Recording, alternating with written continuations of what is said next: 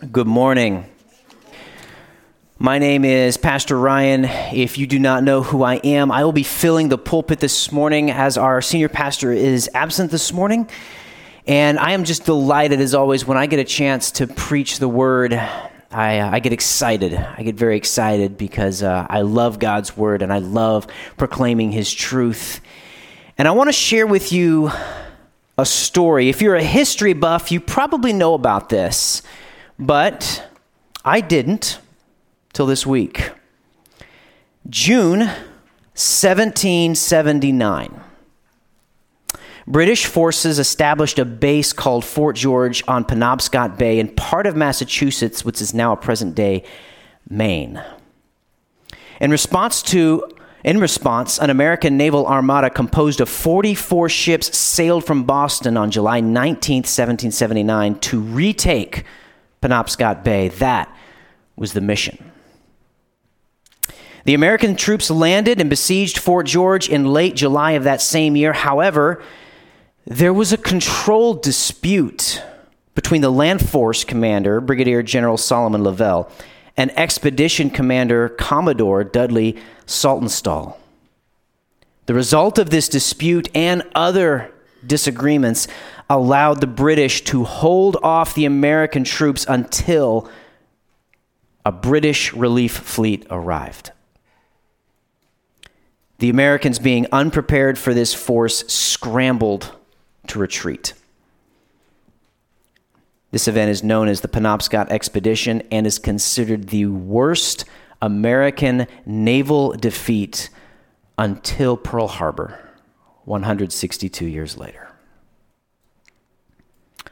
A squabble between leaders resulted in the loss of a battle and the loss of lives. Pride caused them to be ill-equipped, unprepared, unready. What about you? I have one question. One question this morning. Are you ready? Not ready for the day, not ready for the job, not ready for whatever lays ahead, but ready for Jesus' return. Now, in your heart, you might be ready to jump up and say, oh yeah, I'm ready. Let's do this. And I feel you. I know where you're coming from. It seems like every day the world gets worse and worse, and I'm just, bring it, Lord. But I want you to carefully consider this morning, are you ready for Jesus' return? Our text is in Luke chapter 12, and I just want to set the stage a little bit for you. Jesus, by this time, is moving toward Jerusalem, toward the crucifixion. He's making the journey. He hasn't gotten there yet, but he's making the journey toward Jerusalem. And as he's traveling, of course, he's teaching along the way. He's doing miracles. He's arguing with Pharisees. That's what he did. The disciples are with Jesus. And of course, wherever he goes, he draws a crowd. So he's teaching. And in Luke chapter 12, his teaching is centered around the fearing of God rather than the fearing of men. Here in Luke 12 is where the parable of the rich fool who stored up treasure and then told his heart to take ease. You might remember that. And what happened to him? God said, tonight your soul will be required. Jesus goes on to teach about not being anxious about our life because God's going to care for you. Rather, store up treasure in heaven. So I'm laying this foundation because I want you to see that the course of events, the course of Jesus' teaching naturally leads into our scripture this morning of being ready for Jesus' return. So we're in Luke 12, considering verses 35 through 48. Luke 12, 35 through 48. Please follow along in your Bible as I read. This is Jesus speaking. Stay dressed for action and keep your lamps burning and be like men who are waiting for their master to come home from the wedding feast so that they may open the door to him at once when he comes and knocks. Blessed are those servants whom the master finds awake when he comes. Truly I say to you, he will dress himself for service and have them recline at table, and he will come and serve them. If he comes in the second watch or in the third and finds them awake, blessed are those servants. But know this, that if the master of the house had known at what hour the thief was coming, he would not have left his house to be broken into. You also must be ready, for the Son of Man is coming at an hour you do not expect. Peter said, Lord, are you telling this parable for us or for all? And the Lord said, who then is the faithful and wise manager, whom his master will set over his household to give them their portion of food at the proper time? Blessed is that servant whom his master will find so doing when he comes. Truly I say to you, he will set him over all his possessions.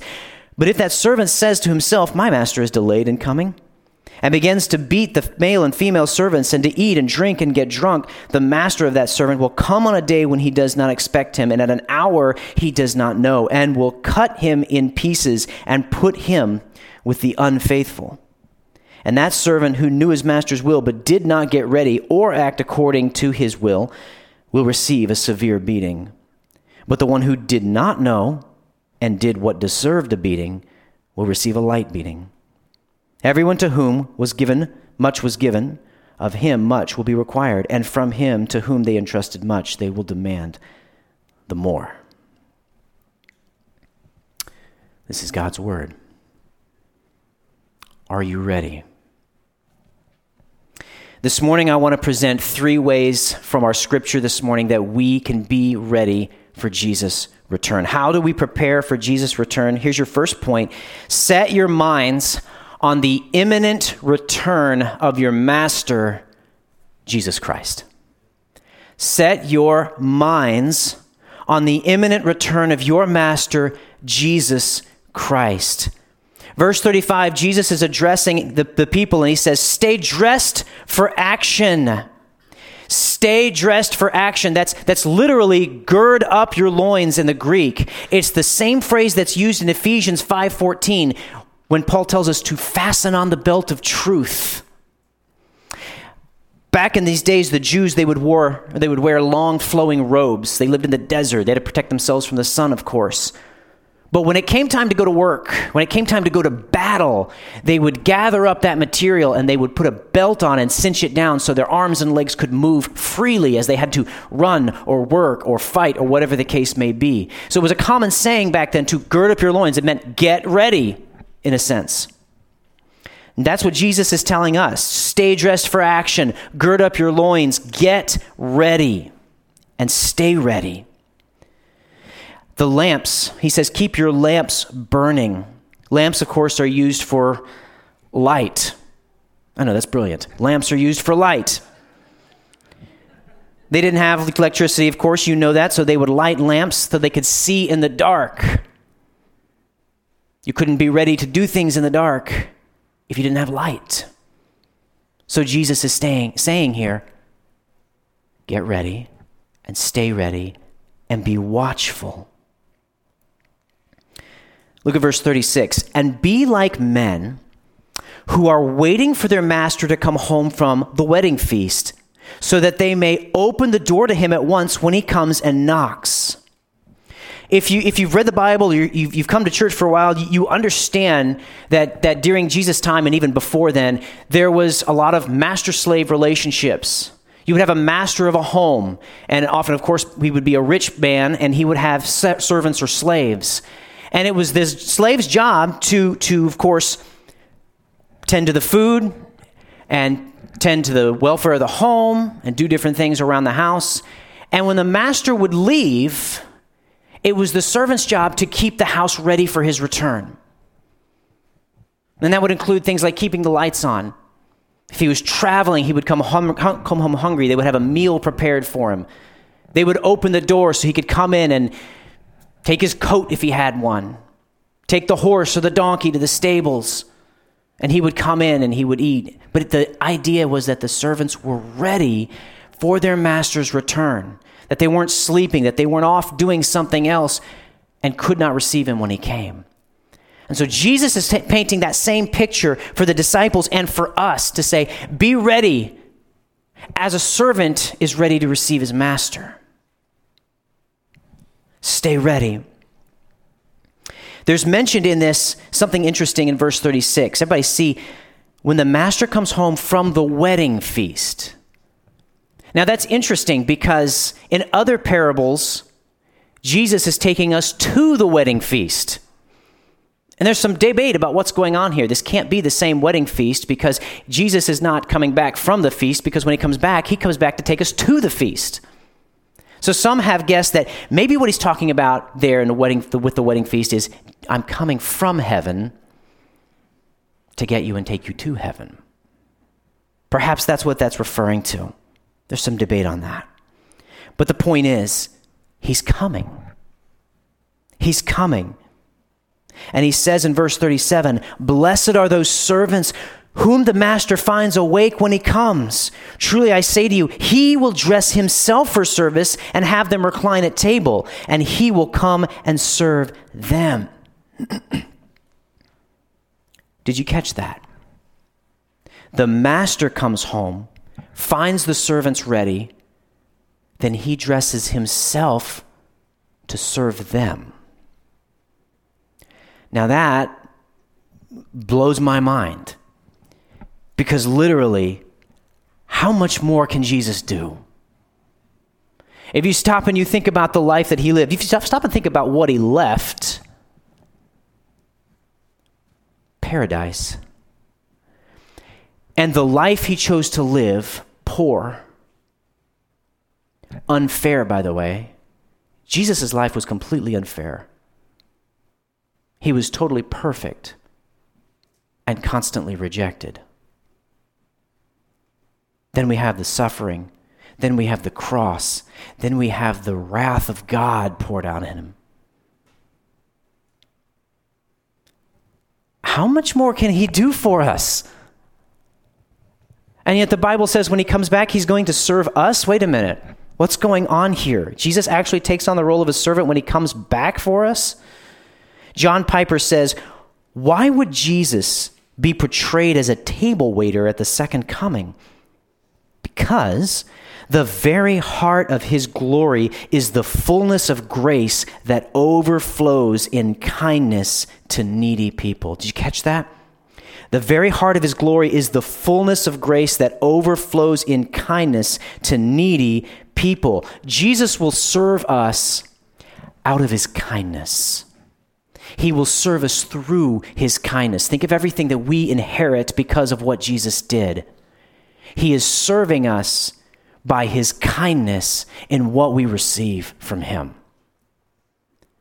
What I don't want you to walk away is this idea that Jesus is going to be a servant running around making sure we've got everything we need. That's not what the scripture's saying here.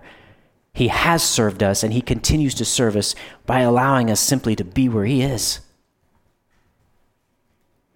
Don't lose the image of Jesus as king.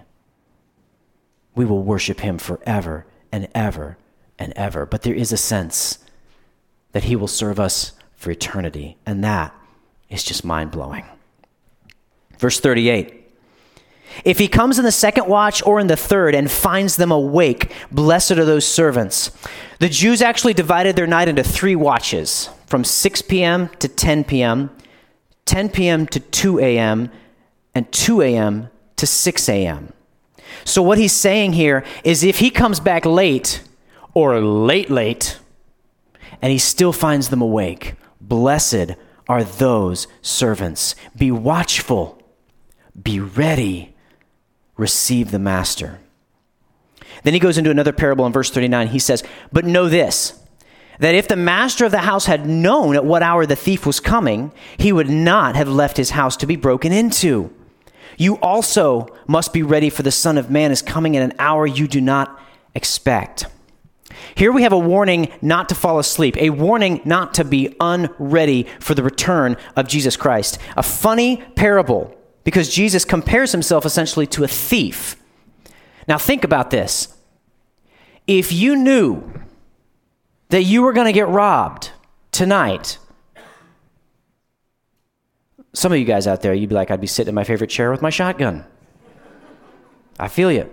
Others of you would be like, at least I'm calling the police. But you'd be ready. Somehow you'd be ready. And that's the point that Jesus is trying to make. I'm coming back. Be ready. We know he's coming. We just don't know when. Matthew 24:36 reads, "But concerning that day and hour, no one knows. Not even the angels of heaven, nor the Son, but the Father only." 1 Thessalonians 5:2, "For you yourselves are fully aware that the day of the Lord will come like a thief in the night." Revelation 16:15, "Behold, I am coming like a thief. Blessed is the one who stays awake and keeps his garments on." Jesus is coming back. Jesus is coming back. I want you to leave with the encouragement that your master is coming back, and I want you to be ready. We just don't know when. So don't believe anyone who says otherwise. Don't be deceived. You hear this stuff all the time. I hear this stuff all the time. People predicting the return of Jesus Christ. Don't believe it. He will return, but no one knows when. Many people thought it would be the year 2000. That was 21 years ago. Who remembers Y2K? Do you remember that mess? Everybody thought, or not everybody, but a bunch of people thought it was pointing to the return of Jesus Christ. It didn't happen. There's a psychic named Gene Dixon who said he was going to come back in 2020. Certainly felt like it, but he didn't. There's a man named F. Kenton Beshore who says he's coming back in 2021. He's got 3 months. These are 3 months that you can plan to do whatever you want to do, by the way, because he's not coming back. There's a physicist named Frank J. Tipler who says he's coming back in the year 2057. I don't know how these people come up with these things, but I'm here to tell you, don't believe it. No one knows.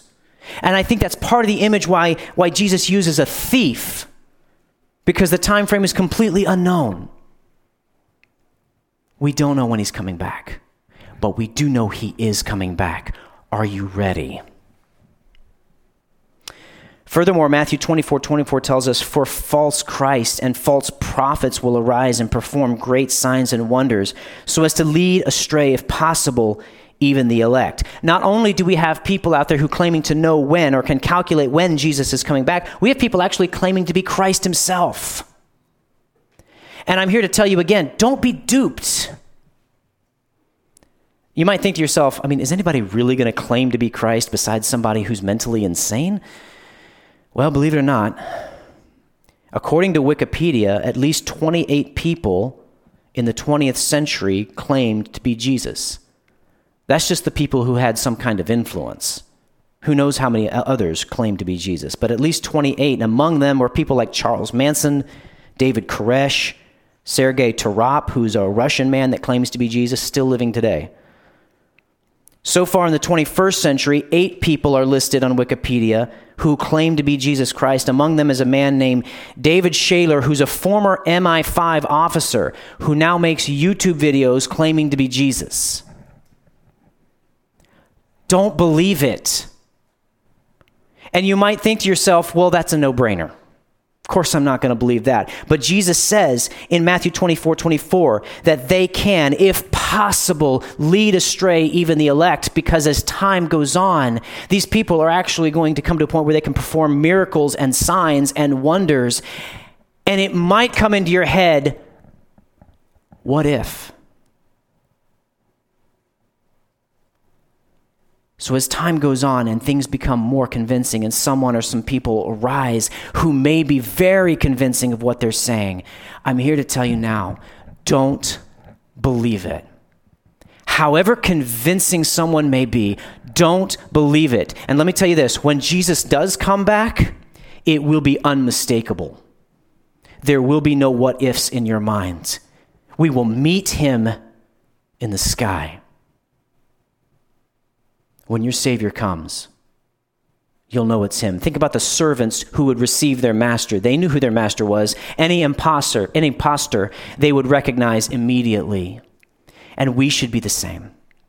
any imposter we recognize immediately and don't believe what they're telling you. Jesus is coming back. We just don't know when. So set your mind on the imminent return of your Master, Jesus Christ. And let me add a few things. Here are 4 things that we can do to be ready for Jesus' return. 4 things we can do to be ready to set our mind on the fact that Jesus is coming back. Number 1, get saved. Get saved. You have to do that first. If you are saved, if you have embraced Jesus Christ by faith, awesome. You're on a good path to being ready.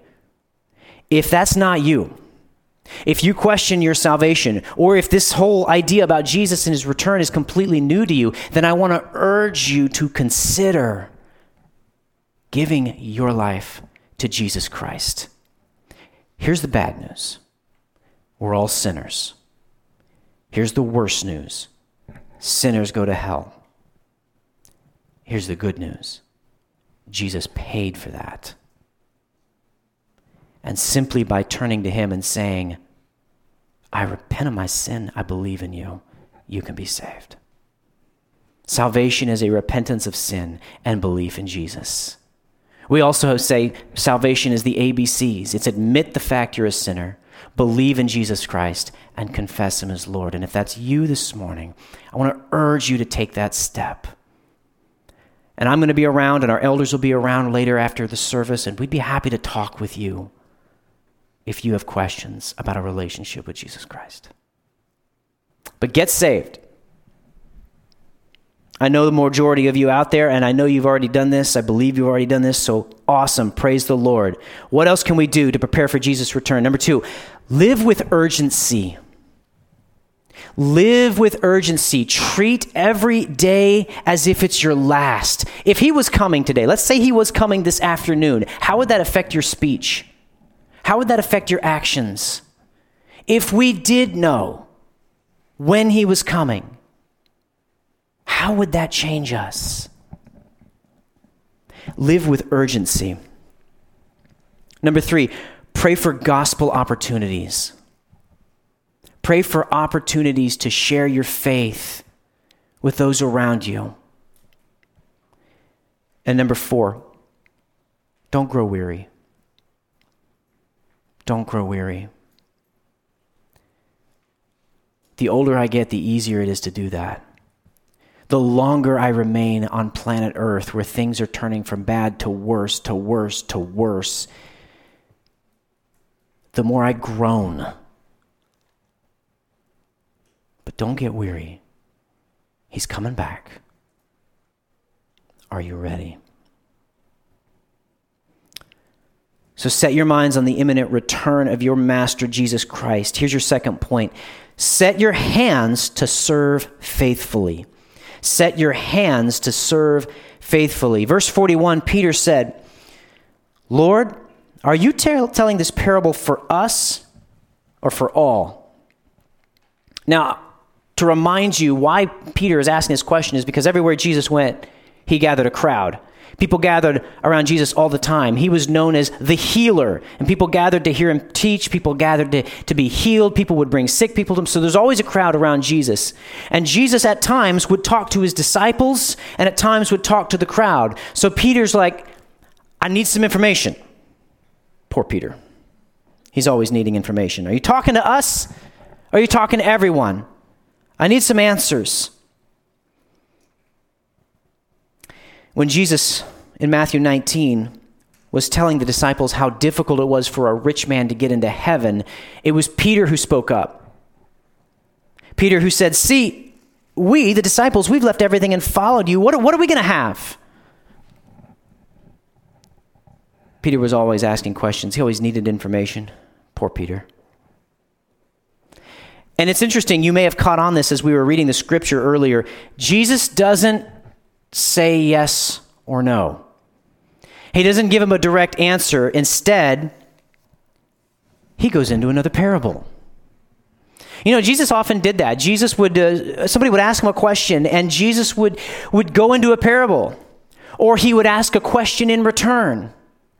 Rarely ever did Jesus just say things plainly. Why not?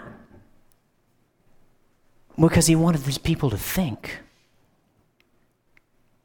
Jesus wanted his disciples to think this through. So he gave them another parable. In verse 42, the Lord said, "Who then is the faithful and wise manager whom his master will set over his household to give them their portion of food at the proper time?" I kind of wonder what Peter's face did at that moment. Okay. He doesn't answer Peter's question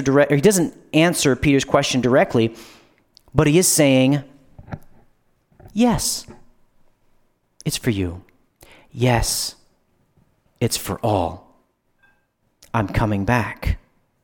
I'm coming back. He says, "Who then is the faithful and wise manager whom his master will set over his household to give them their portion of food at the proper time?" The word manager here in verse 42 is the word oikonomos, and it means trusted servant. It means chief manager. It's, in a sense, kind of like Joseph was in Potiphar's house, who oversaw everything. And Jesus is saying, this manager is the one who's responsible to feed the other servants. This manager was also actually responsible to conduct business in the name of the master. So yes, Peter, I'm talking to you, future church leaders. Yes, I am speaking to you. There's a direct application here to Christian leaders who oversee God's church. So leaders, and I'm speaking to myself here, lead well. You are responsible for the people of God, and that's exactly what this parable is pointing to. There's a direct application to how we as leaders of the church serve God's people. Our master is coming back. What's he going to think of our service? But the other disciples are not excluded here. God has given every single one of us a ministry. And your ministry might be big, your ministry might be small, but when you put your faith in Jesus Christ, he does give you a responsibility. So men, how are you discipling your family? Women, how are you discipling your children? Singles, are you looking for somebody you can disciple? Empty nesters, are you discipling your grandchildren or others? God has given each of us a ministry. I even heard a story one time. Another pastor, this was years ago, shared a story about a young teenage girl who grew sick and was bedridden. She was a believer. Her contact with the outside world was zero. But another Christian encouraged her and said, make a list of people who don't know Christ and pray for them every day. So that's what she did. She died later, but they found that list, and every single person that she'd prayed for had come to know Christ. I share that with you to tell you that we all, no matter what our circumstances are, we all have a responsibility. And part of getting ready for Jesus is to set our hands to serve faithfully. Whether God has put a large ministry, such as an entire church, into our hands, or a small ministry, such as one child or one neighbor or someone to pray for, it's still a ministry. And God has given it to you. And to be ready for his return, serve faithfully. I want to encourage you this morning. Serve like a pig. Normally, it's insulting to call people pigs, but I'm not insulting you. Serve like a pig at breakfast, because the chicken contributes, but the pig is committed.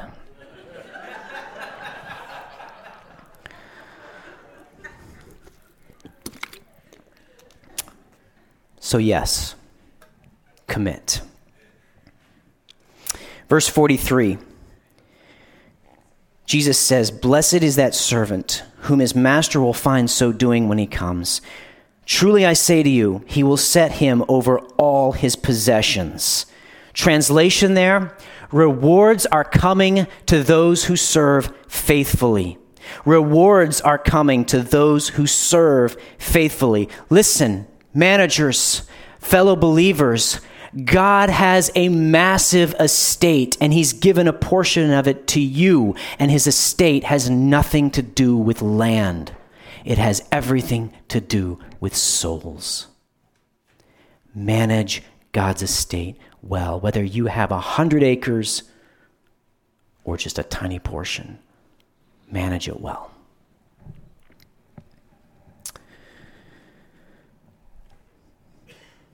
Are you ready? Keep making disciples. That's the essence of what I'm saying. Set your minds on the imminent return of your Master, Jesus Christ. Number 2 was set your hands to serve faithfully. And now a warning, point number 3, set your hearts to refuse worldly distractions. Set your heart to refuse worldly distractions. Look at verse 45. But if that servant says to himself, "My master is delayed in coming," and begins to beat the male and female servants and to eat and drink and get drunk, the master of that servant will come on a day when he does not expect him, and at an hour he does not know, and will cut him in pieces and put him with the unfaithful. And that servant who knew his master's will, but did not get ready or act according to his will receive a severe beating. But the one who did not know and did what deserved a beating will receive a light beating. Everyone to whom much was given, of him much will be required, and from him to whom they entrusted much, they will demand the more. Sobering. I want to unpack this a bit. First of all, there's a direct application here to unbelievers. There's a direct application to those who refuse, to those who did not receive Jesus Christ. The parable here pictures the person who ignores the master's return. And only an unbeliever would ignore the master's return. Anyone who rejects Jesus fails to recognize that he's coming back. They're not ready. They're not being vigilant because they don't believe. They're indulging in worldly pleasures because they don't think he's coming back. They're distracted. They're seeking for meaning elsewhere and ignoring that Jesus said, "I'm coming back." Not only that, but they're mistreating others. You probably saw the verse, beating the male and female servants. What is that talking about? It means they are not being a great influence. The unbelievers who have been given opportunities to know about Jesus are instead rejecting him, and because of that, their influence on other people is evil. Maybe they're not physically beating, that's not what the text is suggesting, but they're having a negative influence on the people around them. Let me give you an example. There's a ministry leader, I love listening to him, his name's Rob Reno. He does a lot of teaching to families. It's good, solid biblical teaching to turn families into loving and stronger. He tells a story about his father. His father was an atheist for 80 some odd years. Only at the tail end of his life did he give his life to Christ. Praise the Lord. But his father was an atheist because a teacher in his youth looked at him. This teacher was an atheist and looked at him and said, "Remember this, there is no God. The Bible's not true." That influenced his dad for 80 some odd years. So the people around us who have rejected Christ, they have a negative influence on the people around them, and God will hold them accountable to that. Punishment awaits. Look at verse 46. The master of that servant will come on a day when he does not expect him, and at an hour he does not know, and will cut him in pieces and put him with the unfaithful. This is why I say there's a direct application here to unbelievers, because this verse 46 is telling us about eternal punishment. Hell, the lake of fire, Revelation 20:15 calls it. Hell is a real place. And I'm sure you've heard other people say, people even who claim in Jesus tell you that hell is not real. I'm here to tell you hell is real. And people who reject Christ, people who do not receive Jesus Christ, go there. I don't want to scare anybody. But I also am not going to ignore what the Bible says. There is punishment, and Jesus even talks more about punishment. Look at verse 47. And that servant who knew his master's will, but did not get ready or act according to his will receive a severe beating. But the one who did not know and did what deserved a beating will receive a light beating. The idea here is that in hell there are degrees of punishment. Scripture actually teaches there are degrees, there are levels of punishment in hell. Matthew 10:15 says, "Truly I say to you, it will be more bearable on the day of judgment for the land of Sodom and Gomorrah than for that town, the town that rejected the disciples." Hebrews 10:29 says, "How much worse punishment do you think will be deserved by the one who has trampled underfoot the Son of God?" Of our verse, Luke 12:46, John MacArthur says this, "To whatever degree they knew the truth and failed to respond, their judgment will be proportioned." There are degrees of punishment for whatever degree a person knew about Jesus Christ, for whatever degree a person had been witnessed to, for whatever degree a person had read God's word, for whatever degree a person had been exposed to the gospel and rejected it, their punishment in hell will be proportioned. That's sobering, I know. But that's what the scripture teaches.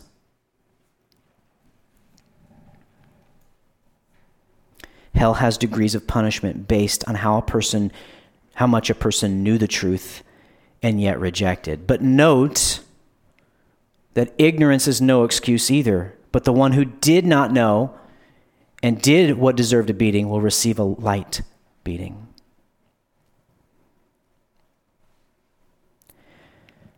A hard truth that for those who did not know the gospel and yet die without Christ, their eternity is still hell.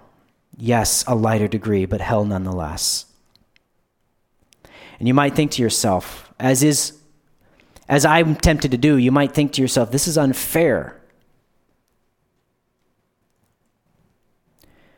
Romans 1 teaches us that creation itself should be enough to cause a person to question.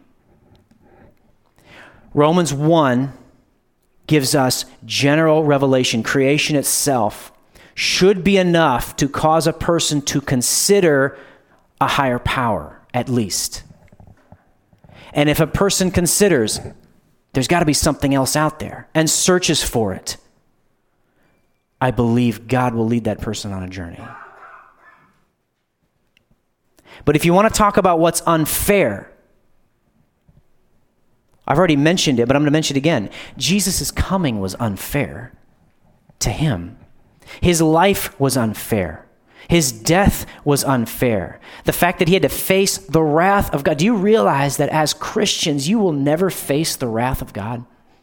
Do you realize Jesus died a death that even if you die in this world, you'll never die like he did?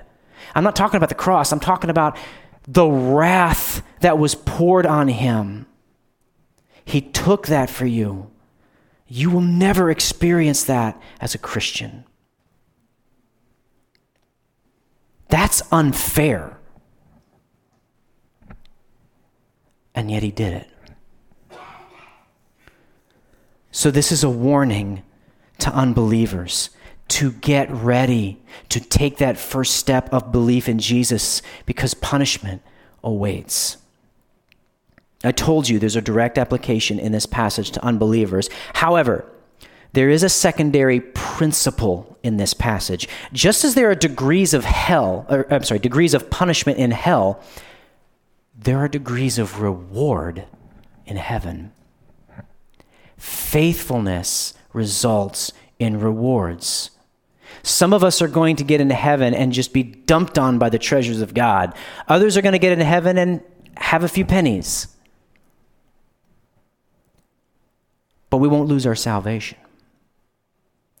Romans 8:38 says, "For I am sure that neither death, nor life, nor angels, nor rulers, nor things present, nor things to come, nor powers, nor height, nor depth, nor anything else in all creation will be able to separate us from the love of God in Christ Jesus our Lord." You can't lose your salvation. You can't. If you put your faith in Christ, that's a done deal. But we still can have loss of reward. 1 Corinthians 3:14 says, "If the work that anyone has built on the foundation survives, he will receive a reward. If anyone's work is burned up, he will suffer loss, though he himself will be saved, but only as through fire." What the verses are teaching us is that there are degrees of reward in heaven, and the degree to which you are faithful to Jesus Christ, your reward will be proportioned.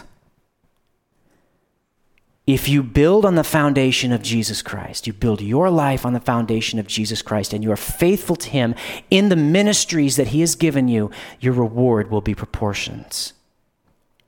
If we build any part of our life on anything else, we'll suffer loss of reward. What does that look like? Failing to take gospel opportunities.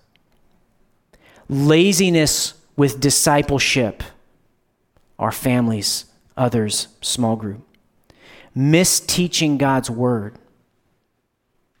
Well-intentioned pastors and well-intentioned Christians have ripped passages of the Bible out of context and said that they say things they don't say, which is why we need to know our Bible. Pursuing our plans in this life instead of God's. How much time have I wasted seeking my dreams rather than getting on board with what God wants for me? These things result in loss of reward, not loss of salvation. And the Christian who is distracted with the world is not fully ready for Jesus' return. Let's face it. The world has a lot of apparently cool stuff, and it's easy to get distracted. But the Christian who gets distracted will suffer loss of reward. And I'm here to tell you, stay faithful to Christ. Give him your all.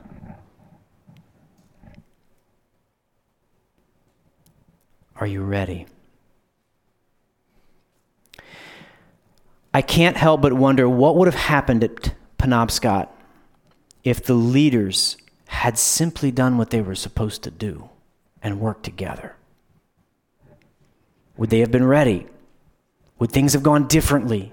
Would it not be considered one of the major American naval defeats? Maybe. We'll never know. But we do know that they were not ready because of the way they behaved. What about you? Are you ready? Have you set your mind on Jesus' return?